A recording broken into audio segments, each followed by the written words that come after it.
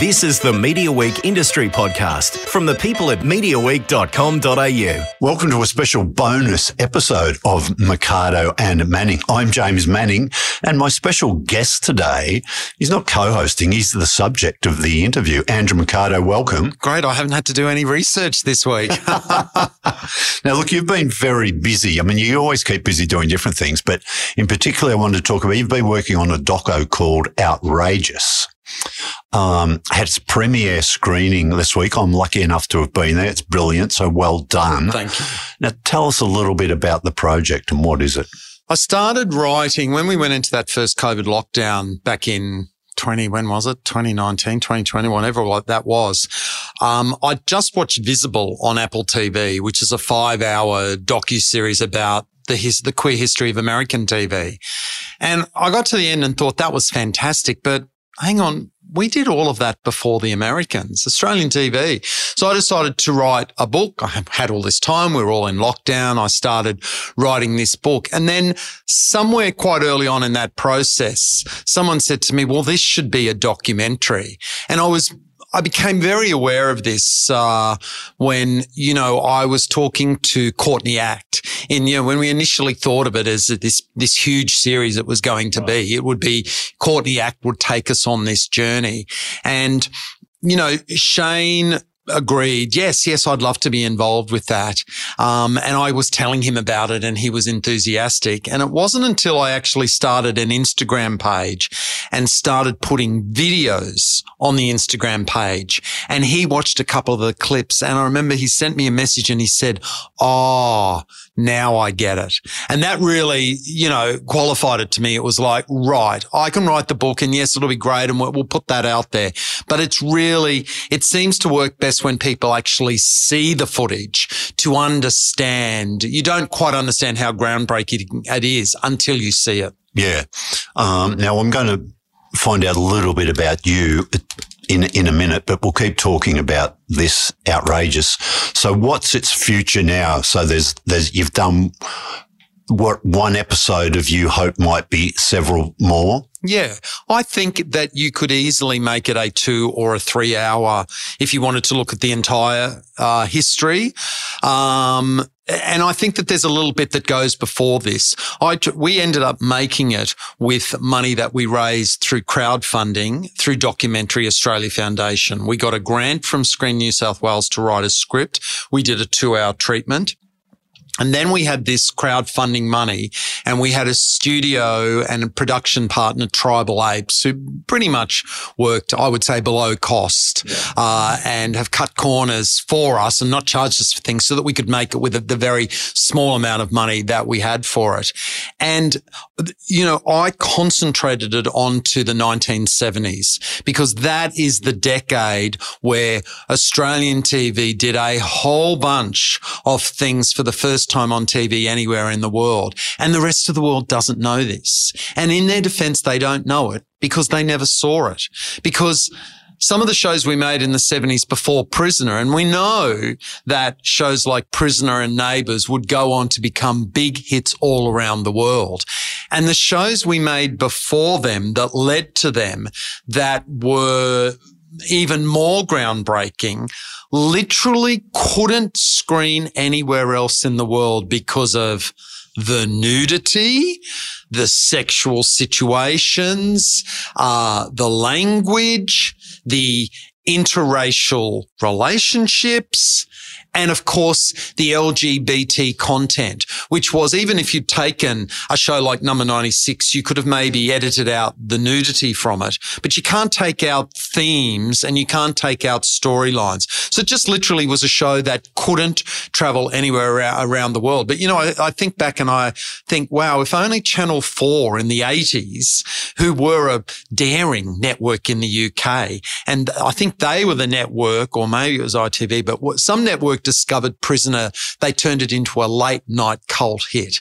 And The Box and Number 96 could also have become huge cult hits in the UK, but there still would have been that reticence from a UK network, even to screen something at 11 p.m. at night, like, wow, can we put this on British TV? Because that's how outrageous we used to be on Australian TV. Yeah.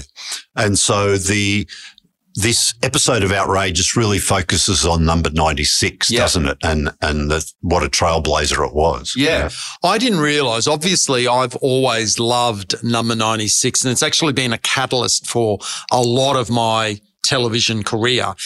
All roads lead back to that show. So I've obviously researched it and curated DVDs and written a book about it and all of this. But I'd never had a laser focus on just one aspect of the show. And it's very interesting. You take something that you think you know so well and you say, take everything away and let's just look at the queer characters. And suddenly you discover things that you've never noticed before.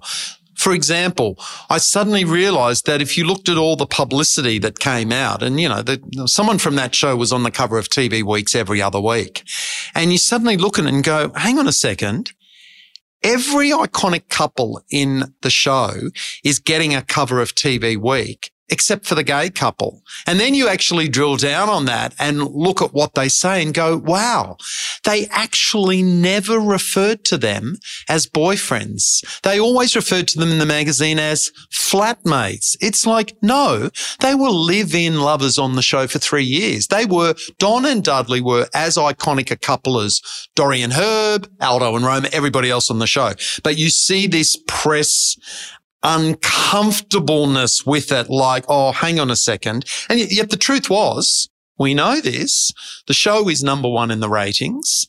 Joe Hasham and Chad Hayward are getting all this fan mail. They are hugely popular. The audience is accepting of it. Homosexuality is actually illegal at the time, but somehow it's made respectable on TV 5 nights a week. But the press is walking away from it going, oh, well, let's exploit their popularity. Let's just not mention that homosexuality bit. Fascinating.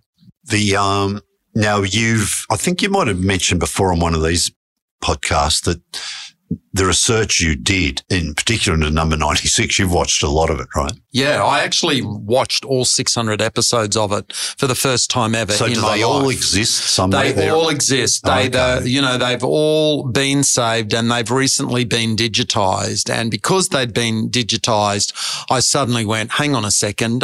Because once upon a time it was just so complicated. There was this 2-inch videotape and nobody knew whether or not it had dissolved or deteriorated, but it was digitized. Thank you to the National Film and Sound Archive for doing that. They chose it as being culturally significant and they did it. So I watched it and I'm so glad that I did because it actually made me realize the show was more groundbreaking than I ever realized. A lot of this I was relying on memory from when I was a teenager. And there was also this childhood memory to it. So for example, it was a show that I was only occasionally allowed to watch, particularly in the early years. I was 10 years old. I was Catholic. My parents were, you are not allowed to watch that show. But there was a fascination with it for me and I kept wearing them down. And sometimes on a special occasion, your parents would have friends round on a Friday night and all us kids would go into the lounge room and go, great, this is our opportunity to watch Number 96 while we're not supervised. So I saw bits and pieces.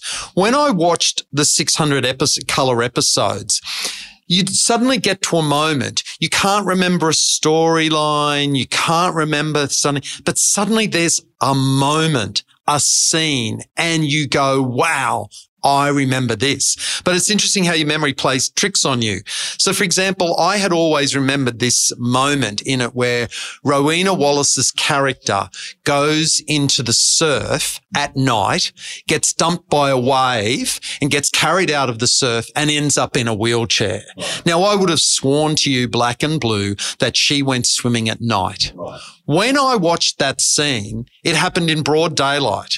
And I thought, why did I think that happened at night? And then I go back to the kitchen that I used to sit in watching our small black and white TV. And I went, well, because I saw it in black and white and it was dark, so it's fascinating to see those moments, just moments just go, oh my God, I remember this. But the truth was that there was a whole bunch of stuff in that show that I had not realized seeing as a kid. And there was also a whole lot of historical stuff about that show that I was able to say to Ian McLean, who writes the website, and Nigel Giles, who writes the books on it, hey guys, we got something wrong. We've been saying that something never happened. It did happen. I've just seen it. It did happen. So we've been able to correct the record. And when we correct the record, we've actually discovered that the show just kept going and going, even in its last few months on the air, when it wasn't rating that well. They were getting a little bit desperate. They basically threw everything but the kitchen sink at it. And as they were doing this, they were doing all these TV firsts. 4-letter words were being said.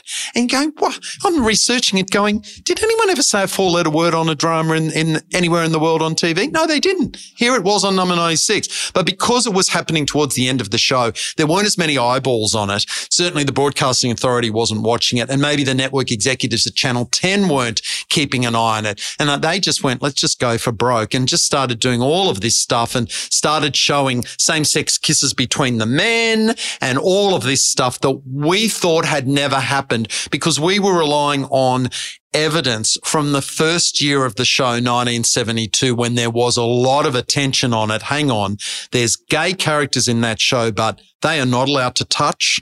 They're not allowed to sit on a bed together. They're not allowed to have their shirts off in front of each other. There can be no... But then you see 5 years later that all that's gone out the window and it's like, get into bed, go for it. It's crazy. Just out of interest, if journalists or historians want to see that stuff, can you apply to watch it online, or have you actually got to go to the... Got to go to the National Film and Sound Archive. So it's, it takes absolute forever to do that. But, it was just, I just went there. I have to do this. And I'm so glad that I did because, it's really, really important that you get the facts right on things. And people's memories after 50 years, nobody expects people to remember things correctly. And there are some people associated with that show where I tell them things and they go, I've got no memory of that at all. And I go, that's okay. I don't expect you to remember that. Okay, look, I'll get to talk about you in a minute. One more quick thing about Outrageous. You had Joe Hasham return to Australia because I believe he doesn't live here anymore, and he was a guest at the screening you had.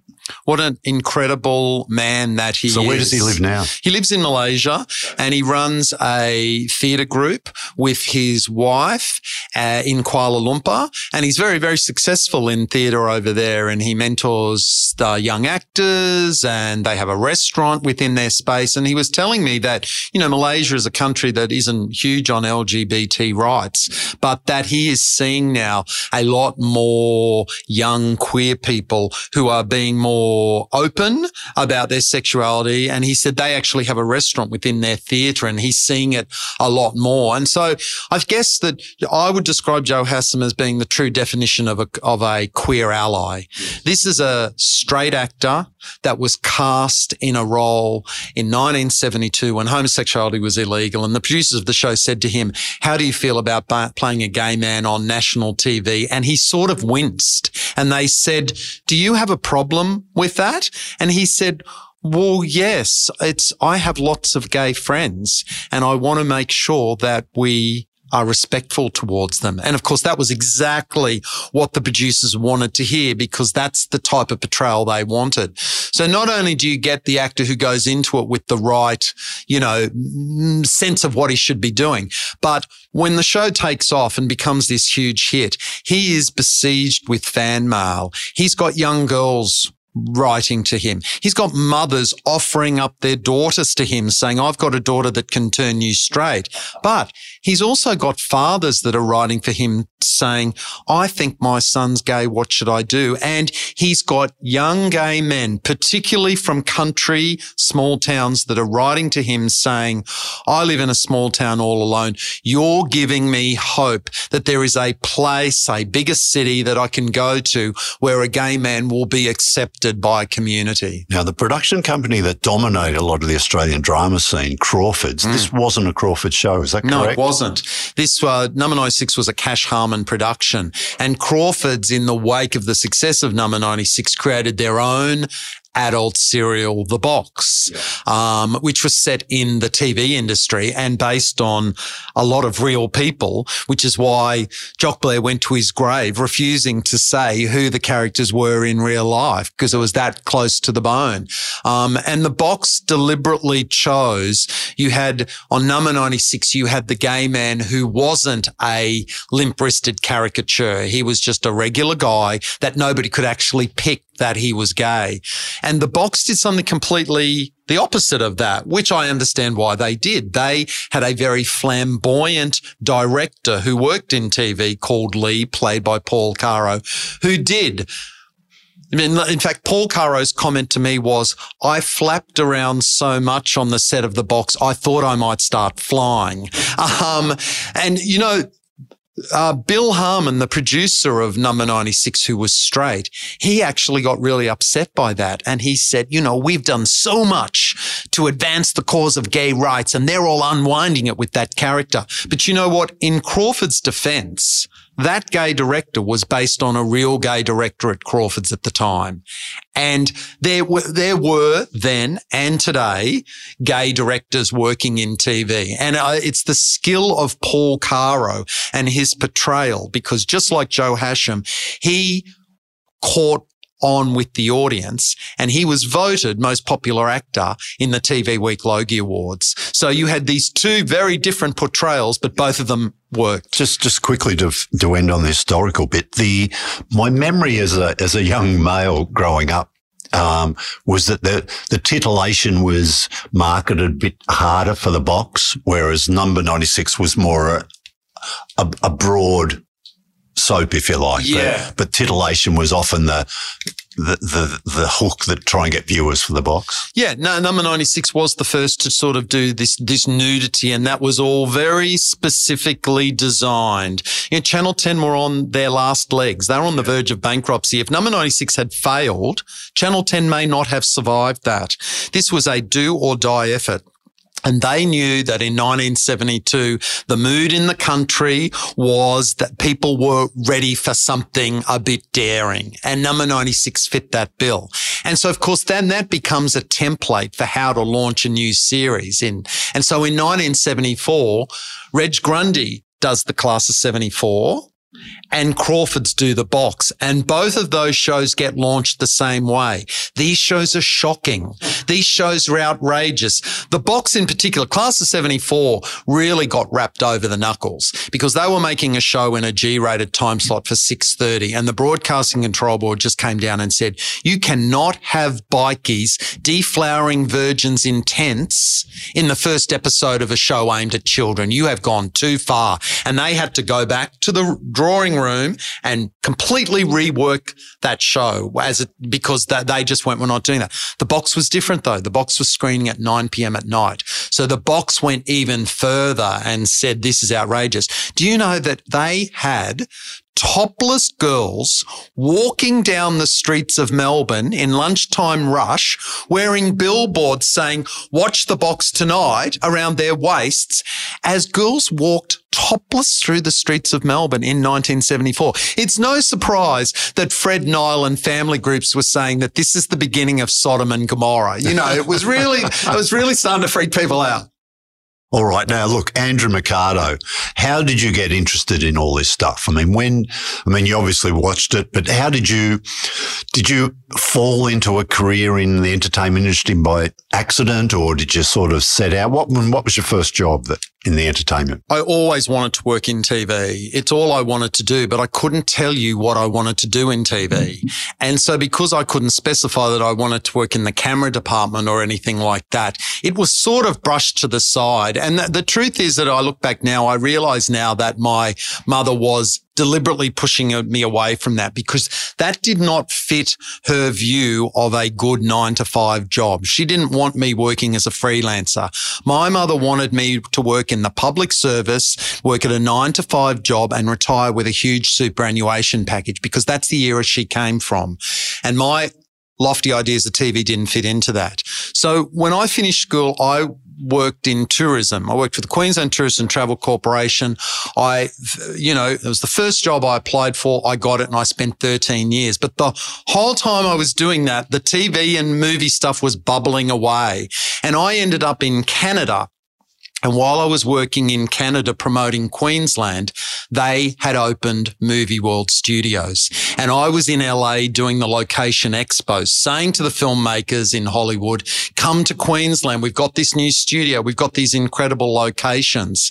And so then they shut the Canada office down. I came back to Australia.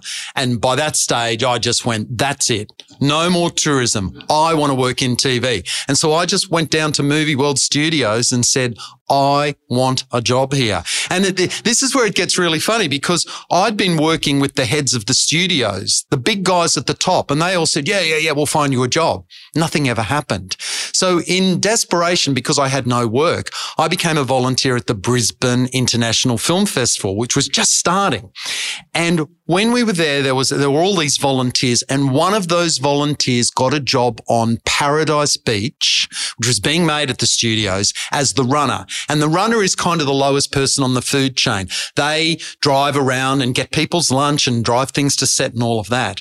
But this girl overheard a conversation that they were needing to find a new location manager. And so she rang me up and she said, the job you want is about to be, ring this person. And so I rang her and said, I'm looking for work. And she said, oh, yeah, what do you do? And I said, I'm a location manager. And she said, can you be here at 10 a.m. in the morning?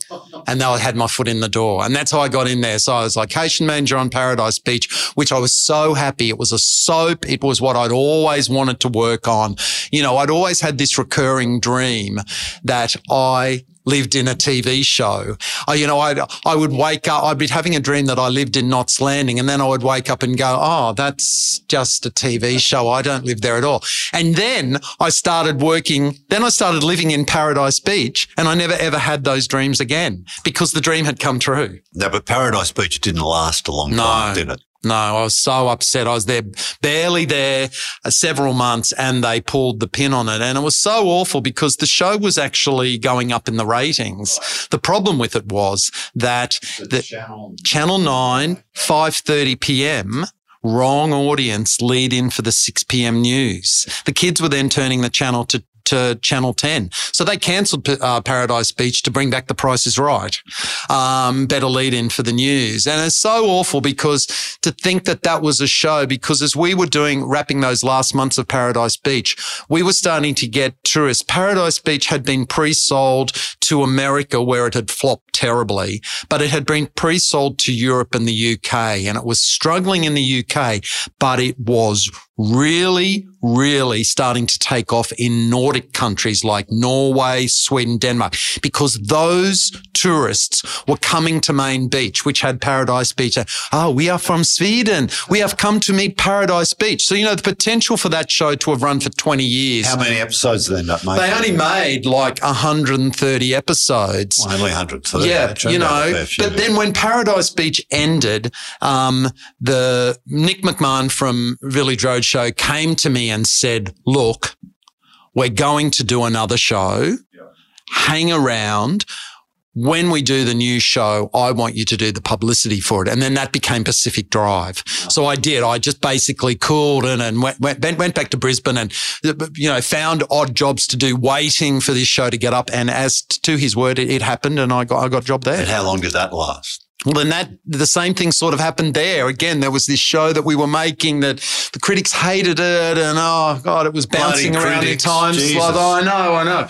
No. But then I realized that there was something actually not going right there, that we were making all these shows. The shows were Paradise Beach is a show that should have been on Channel 10, and Pacific Drive should have been a show, it was all wrong. So by that stage, then I could see that Foxtel had started up, and I just looked at it and thought, this is going to be like the golden age of TV. If I move to Sydney and try and get in on the ground floor of Foxtel, maybe I could get a job as a producer. Maybe I could do something. And so I came down. Again, I sat here in Sydney for 6 months, waiting, started writing the TV column for the Sydney Star Observer, got invited to a function for Channel V. And at the function for Channel V, someone said, Channel V's looking for a new publicist. And I said, oh, who do I speak to? And they go, speak to that woman over there, Sally Burley. So all of a sudden, boom, I'm in. And then I get that foot in the door at Foxtel. Okay. Now, how did you segue from doing PR to getting on air? Yeah, so I was doing publicity at Channel V, and Jabba was doing a show, and we were churning out hours and hours of live TV. So Jabba was that big name. Yeah. VJ, they call them VJs? They called them VJs. There was in the early days, there was Nathan Harvey and Jabba, and they were churning out all of this live TV. And, one of the shows we were doing was a late night chat show called The Joint, 10:30 at night at Piermont. Now, who are you going to get to come down to Piermont at 10:30 to midnight? You'd get a band to come down. It was a music channel. You get a band. But where were the guests? So they said to me, oh God, because I was writing the TV column, they said, hey, why don't you come do your TV column on The Joint with Jabba? Yeah. And I said, great. And that was actually a gay TV segment. And then that morphed into, let's do gay issues, let's do gay music and all of this. So this is when I realized that I was on a channel that was going towards young kids. And I thought, now this is actually important. I need to really think about this, because this is a chance for me to be a positive role model in a way that Joe Hasham had been for me on Number 96. And so I started doing that. And then one day they came to me and said, we're going to get ourselves a new publicist. We want you to become an entertainment reporter full time. And so then I created that world of movies and red carpet and going to the Logie Awards, so that we had a bit of pop culture going alongside the music. Yeah. Oh, fantastic. So then now, did you work on Max as well, which was the sort of a little bit more adult music channel? Yeah, Music Max came along there, and then I became the first VJ on Max. But then when I moved into the Max role, it was all music. Yeah. And, after a few years, I just started going, I don't think this is quite me, because I was always really comfortable meeting Cyndi Lauper or Duran Duran, all the people I'd grown up with. I could interview them off the back of my top of my head, but I thought it was really important that on a music network should have someone that was really their priority was music, and my priority was never music. It was TV first, then movie, then music. So that's when I went, I'm going to move away from Music Max. I resigned, and I thought I'm going to move in, try and create a space for me where I do more TV. Yeah. Okay. And did that happen, or my memory is you went to journalism? Well, I did. Well, see, what had been happening was all through that Channel V then, I was writing my first book, Super Aussie Soaps. Yeah. And that had happened because as soon as I got into Foxtel, I walked around to every channel and went, why won't you put Australian shows on your channel? Why won't you screen Number 96? TV1 took the bait. They did the best of Number 96 for 3 weeks. Someone watching that then came to me from Pluto Press and said, hey, do you know about any other soaps? And I was like, yes. Do you want to write a book on this? Sure. Okay. Yeah. Now, you did a series for Showtime? Yeah. Showtime, which was an Australian movie channel. Yeah. And they did that. Was very clever, because they realized that in terms of promotion, that every promo basically says, watch this TV show because it's great. And Showtime was screening a lot of shows that were complicated. And they went, we actually think it's better to have a segment that talked about a show. And you were allowed to say, I don't like this show. I think it's a bit bleak. but maybe it's your thing. And they just wanted a more honest approach to how to promote their shows. And so they created the playlist where we could come along and talk about TV and be brutally honest about something, even if it was on Showtime. I like it or I don't like it. You know, I don't think it matters. I think critics, who cares if a critic says they don't like it? Ultimately, the person will go, I'll still watch it and make up my own mind, as I'm sure they do when they listen to our podcasts all the time. Yeah. And on your journey to before Media Week snapped you up for podcasting and your column, you worked for a newspaper and magazine. Yeah. I wrote the TV column in the Sydney Sunday Telegraph for a couple of years, which was huge. You know, that was the biggest selling newspaper at the time. And over the years, it's like, you know, I've dipped in and out and done lots and lots of writings. And I actually describe myself as a writer now because, you know, I've got so much TV information in the head, I can just go bang and it's out. I can put everything into context because I've spent so much time studying the history of it. Fascinating stuff. Look out for Outrageous. We'll have news here in the future about the progress for if there's more episodes and how you can see that the existing episodes. So we'll keep people updated with that. In the meantime, we'll hear you regularly on the Mercado and Manning podcast every week. Thank you, James. Good on you, Andrew. Thank you.